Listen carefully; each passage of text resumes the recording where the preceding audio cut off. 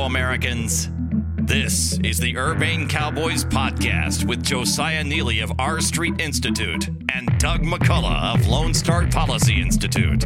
Good day. Howdy, y'all. Welcome to the Urbane Cowboys podcast. I'm Josiah Neeley with the R Street Institute. And I'm Doug McCullough with the Lone Star Policy Institute. Our guest today is Christopher Rufo, who is a research fellow with the Discovery Institute and a writer with City Journal. Christopher, thank you for joining us. It's great to be with you.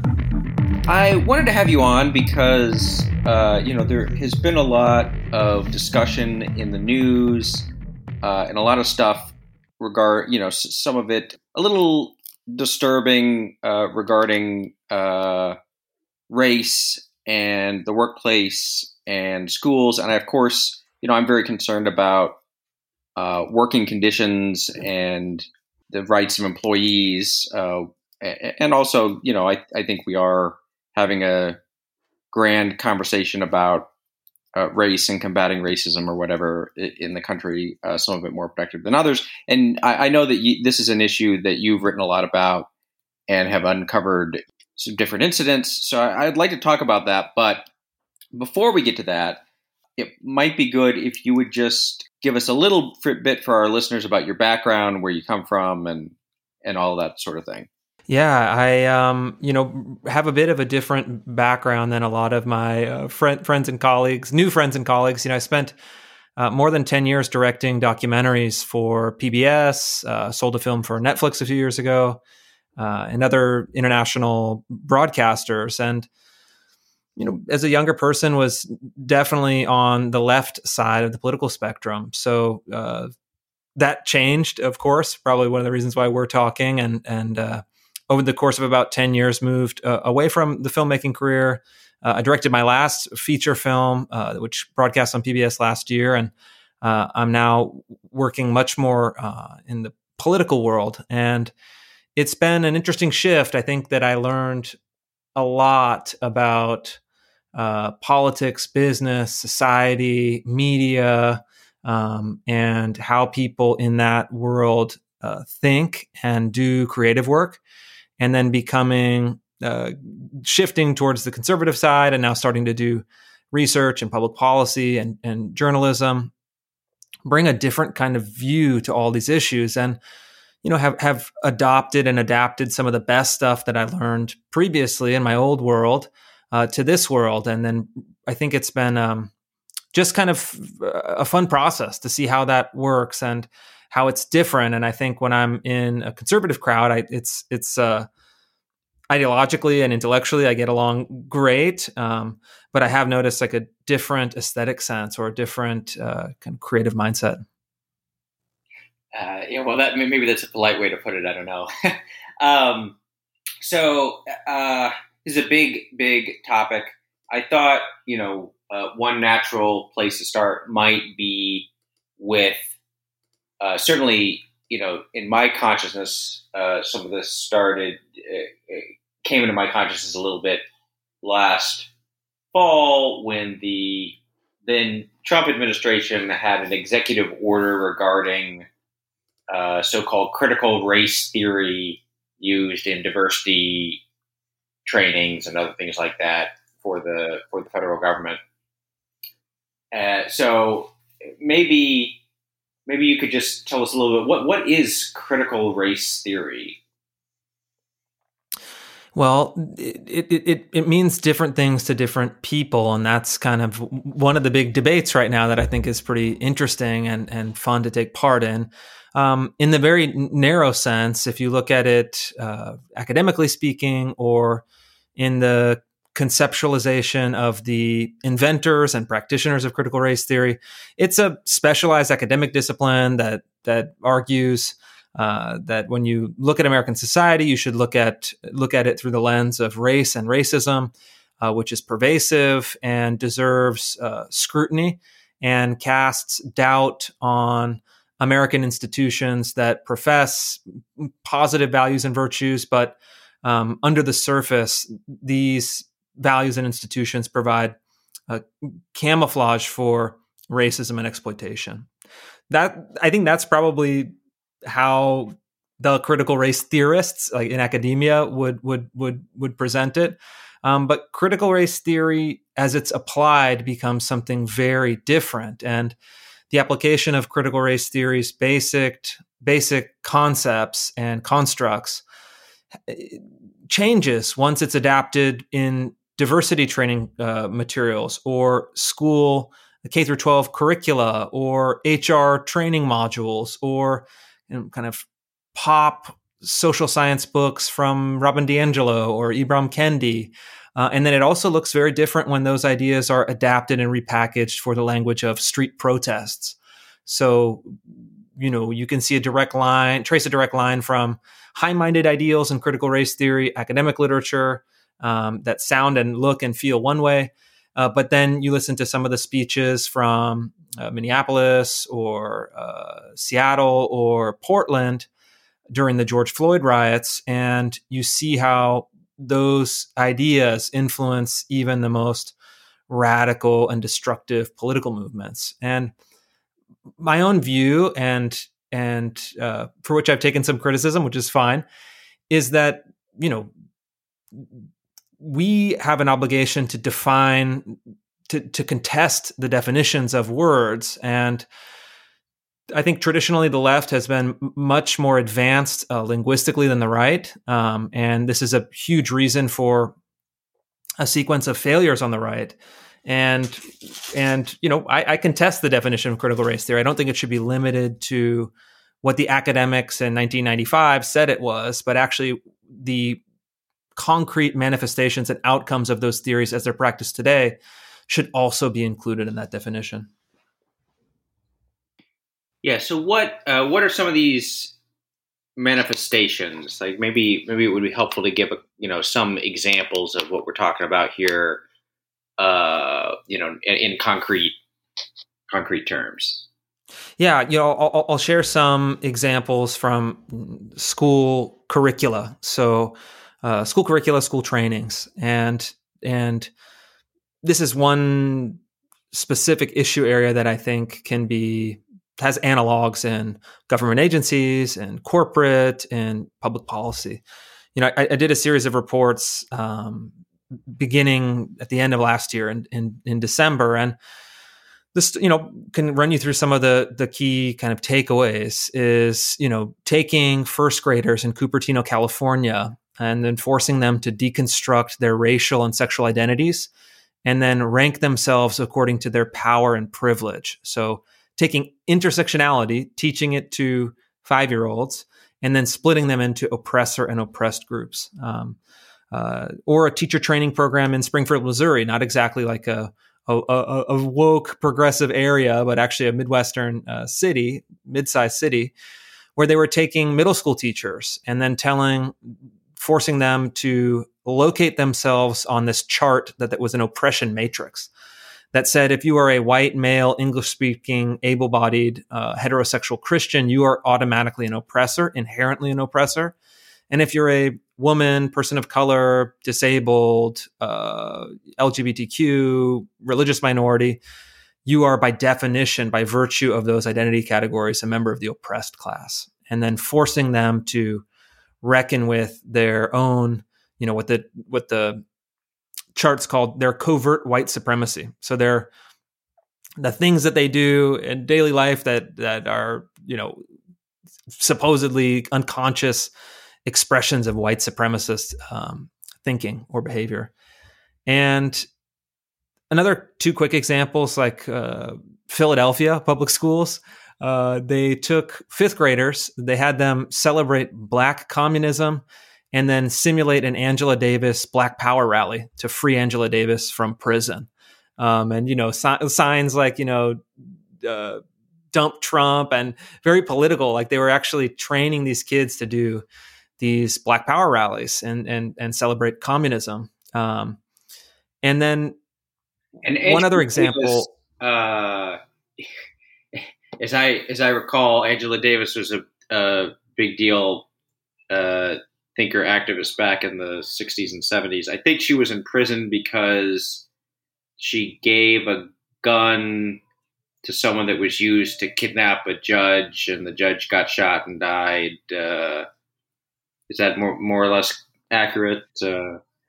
That's right. Yeah. And she was a famous ally of the Black Panther Party and then also a famous member of the Communist Party USA. And Angela Davis is still alive and kicking. She's actually still influential in left-wing circles. And you know, she's a good example of where this ideology comes from. It's rooted in the kind of Black Panther, Third World Liberation Front, Communist Party USA, ideologies of the late 1960s that went dormant for a while.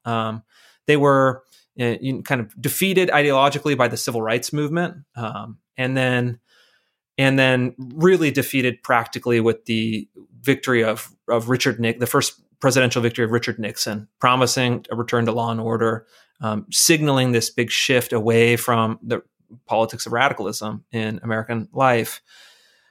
But those folks didn't go away, and actually they became very influential within academia, and then they hatched these new iterations of their old ideas as critical race theory or equity or diversity and inclusion. And part of the game that they play is that they realize that, you know, promising communism or neo-Marxism or revolution isn't really palatable to most Americans, but they can repackage those main ideas and main threads as diversity, equity, inclusion, belonging, this kind of Orwellian language that has very soft, very kind of empathetic, very pleasing sounding nouns that are also very abstract.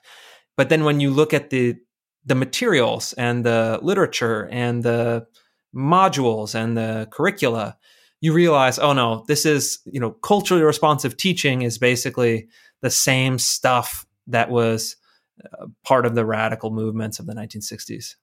So I know that a lot of these ideas have been percolating in academia for a long time, but they seem to have kind of burst onto the scene in the wider world quite quickly and quite recently.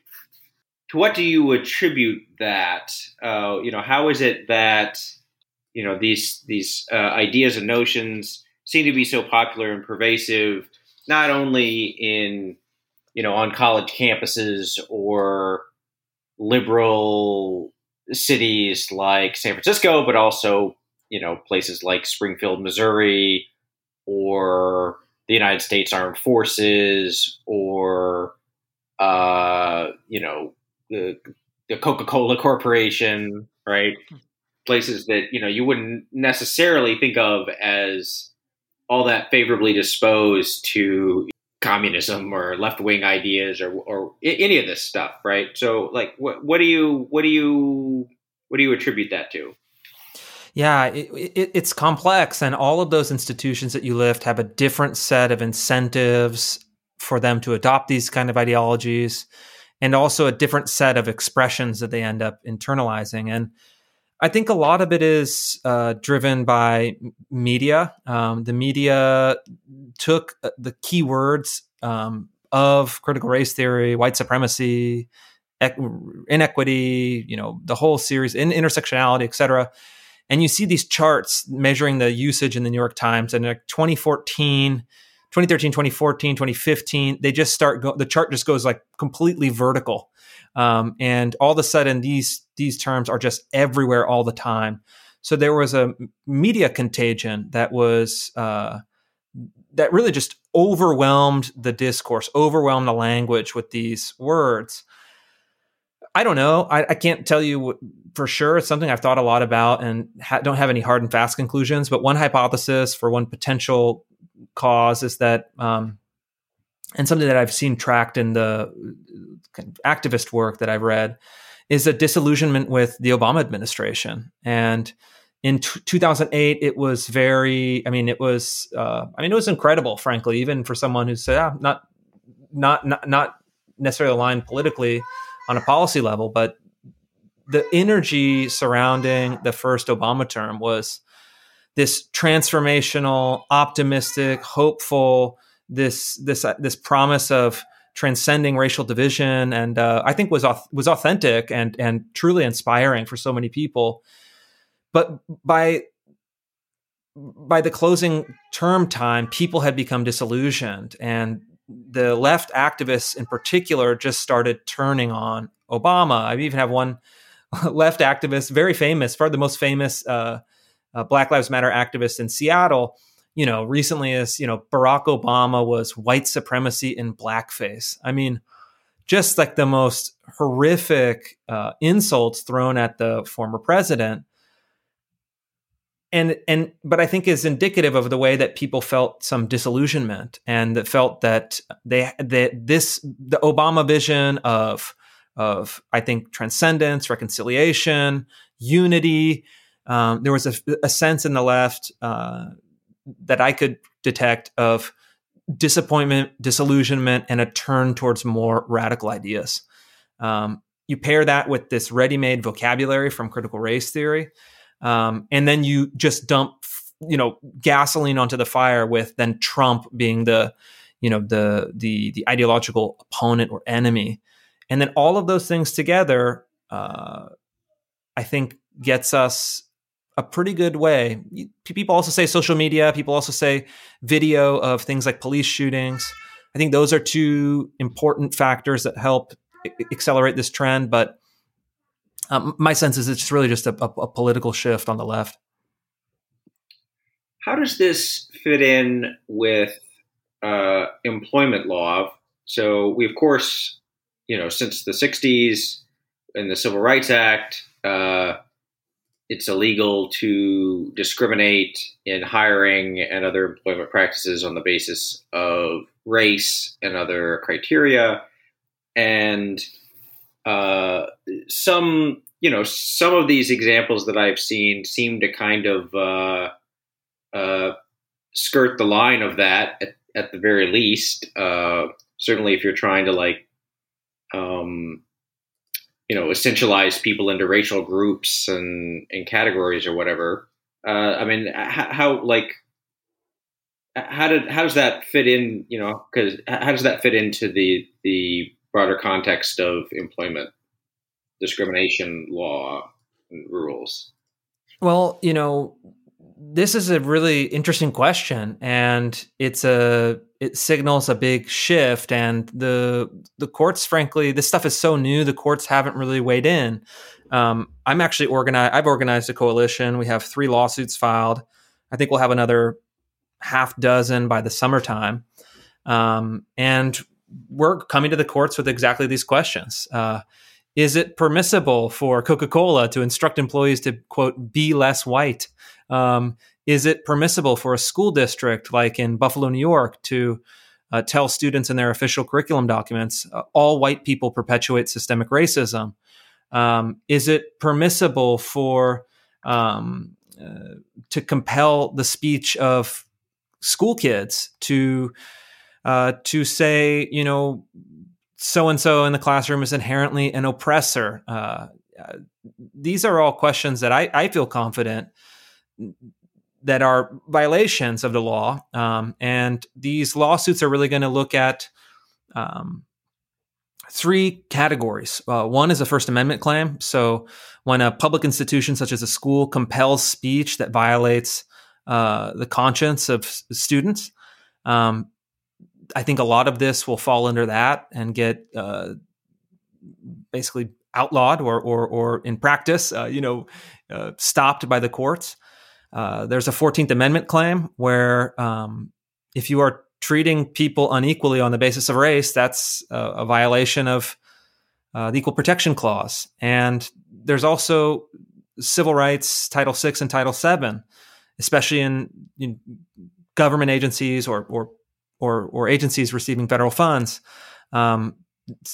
Treating people differently on the basis of those protected categories is illegal. So when the King County Library, for example, hosts racially segregated employee training programs with, they have images where they hung up signs, people of color and people who are white on separate doors leading into separate rooms. Yeah. And by the it's way, I don't mean to interrupt you, but Yeah. I have a friend who is a person of color, married to his wife is white, and they said that they've encountered a problem with some of this stuff is that for their kids, what are they supposed to put down? It can be like kind of confusing. So that are they as the parents, is the wife supposed to go to the white parents event and the husband to the people of color parents event, or do they both go to one or to the other? It's not. Yeah, it's not clear. Yeah, the most significant issue, but it is kind of strange. It is. And, this is even for my own family, my own kids. My kids are half Asian, which is even more complicated because it's like sometimes in the literature, they say Asians are in the white category or they're white adjacent or honorary whites. I mean, these are actual academic terms that they use to categorize Asian in the white majority. Or are Asians people of color? Are they minorities? Are they a member of an oppressed group? That's also in some of the literature. And I think even with these the shooting, for example, you had some interesting stuff happening that plays right into this critical race theory idea of intersectionality, where for about 2 months, there was a slew of stories from New York and West Coast cities of African-American men randomly beating up, robbing, and in some cases killing elderly Asian people. And it was like, we can't talk about the race of the perpetrator. And then there was a media campaign to frame it as white supremacy. And it's like totally disconnected from any reality of what's happening and why there's conflict between these groups in these specific neighborhoods where they're geographically adjacent. And then you had this like a horrific shooting of the white suspect killing people at the massage parlors in Georgia, I believe.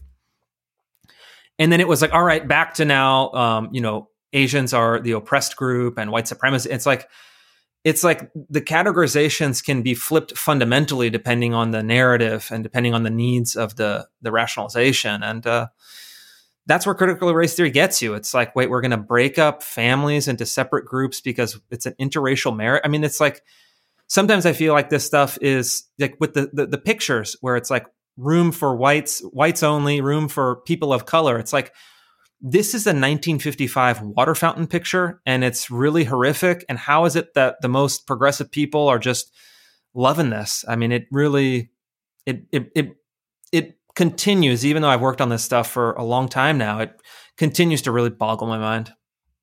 So Josiah raised the labor laws and so forth, and obviously we've touched on schools. Where else is this likely to come into play for a normal person who's not, absolutely consumed by policy and politics? Where is this going to affect their life? And obviously there's the aspect of, persuading other people around them, what to think about critical race theory. But beyond that, assuming you're, still talking to sort of let's just say a middle-class family, and this is sort of being presented to them, they're being confronted by it. Where are they going to be confronted by it, and what can they do about it? Because it seems like this isn't like we're going to pass, one piece of federal legislation up or down. I don't think. Where all are we going to be confronted by this?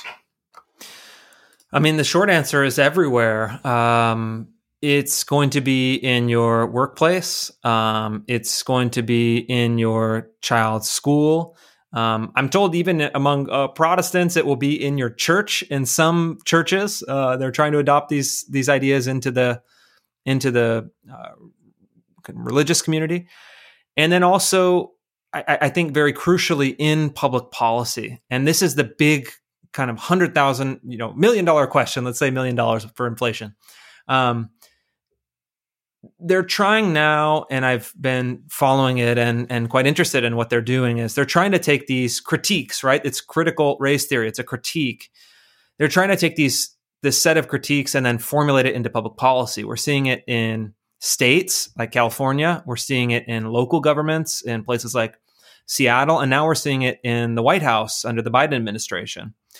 And they're trying to basically translate the tenets of critical race theory and other related ideologies into public policy. And this is where it's going to get really interesting to see how it works.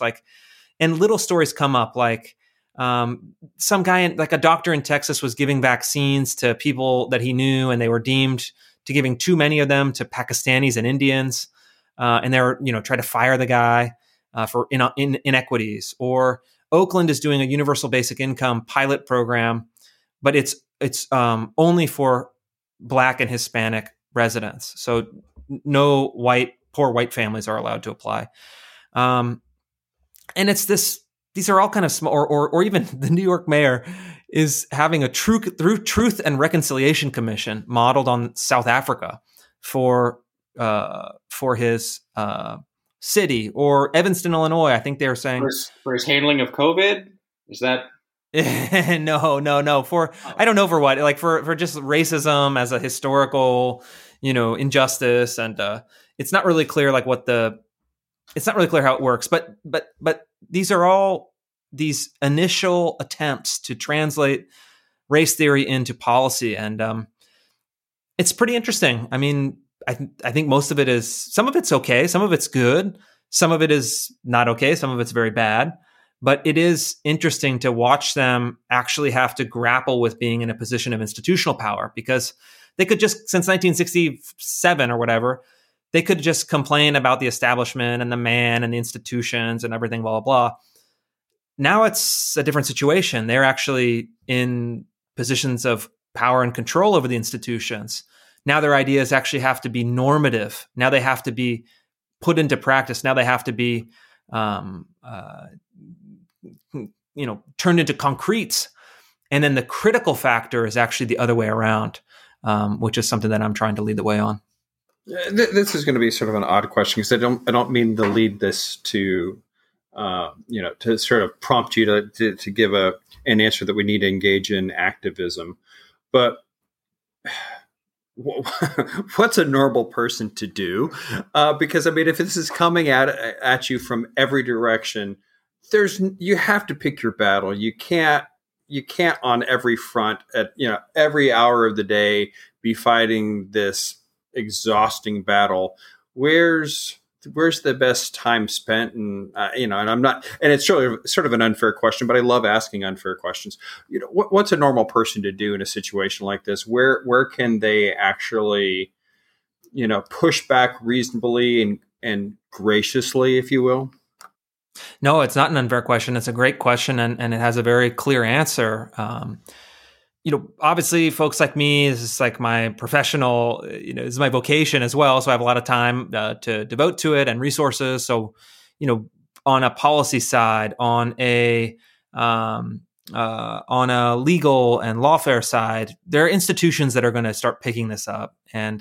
But those efforts, whether it's legislation or lawsuits, are really going to be ineffective and unimportant if there's not a grassroots citizen and community-led analysis and reckoning and pushback against these ideas within local institutions. And what I've seen is, on the negative side, is people are just scared. People are terrified to push back, even if you have a majority or a strong majority of people who say, wow, this is really crazy. I don't think that we should be teaching our kids this in, private school X. People are, well, I don't want to jump out on this issue. It's a racial issue. It seems to, put me at risk for getting canceled or denounced or mobbed or fired.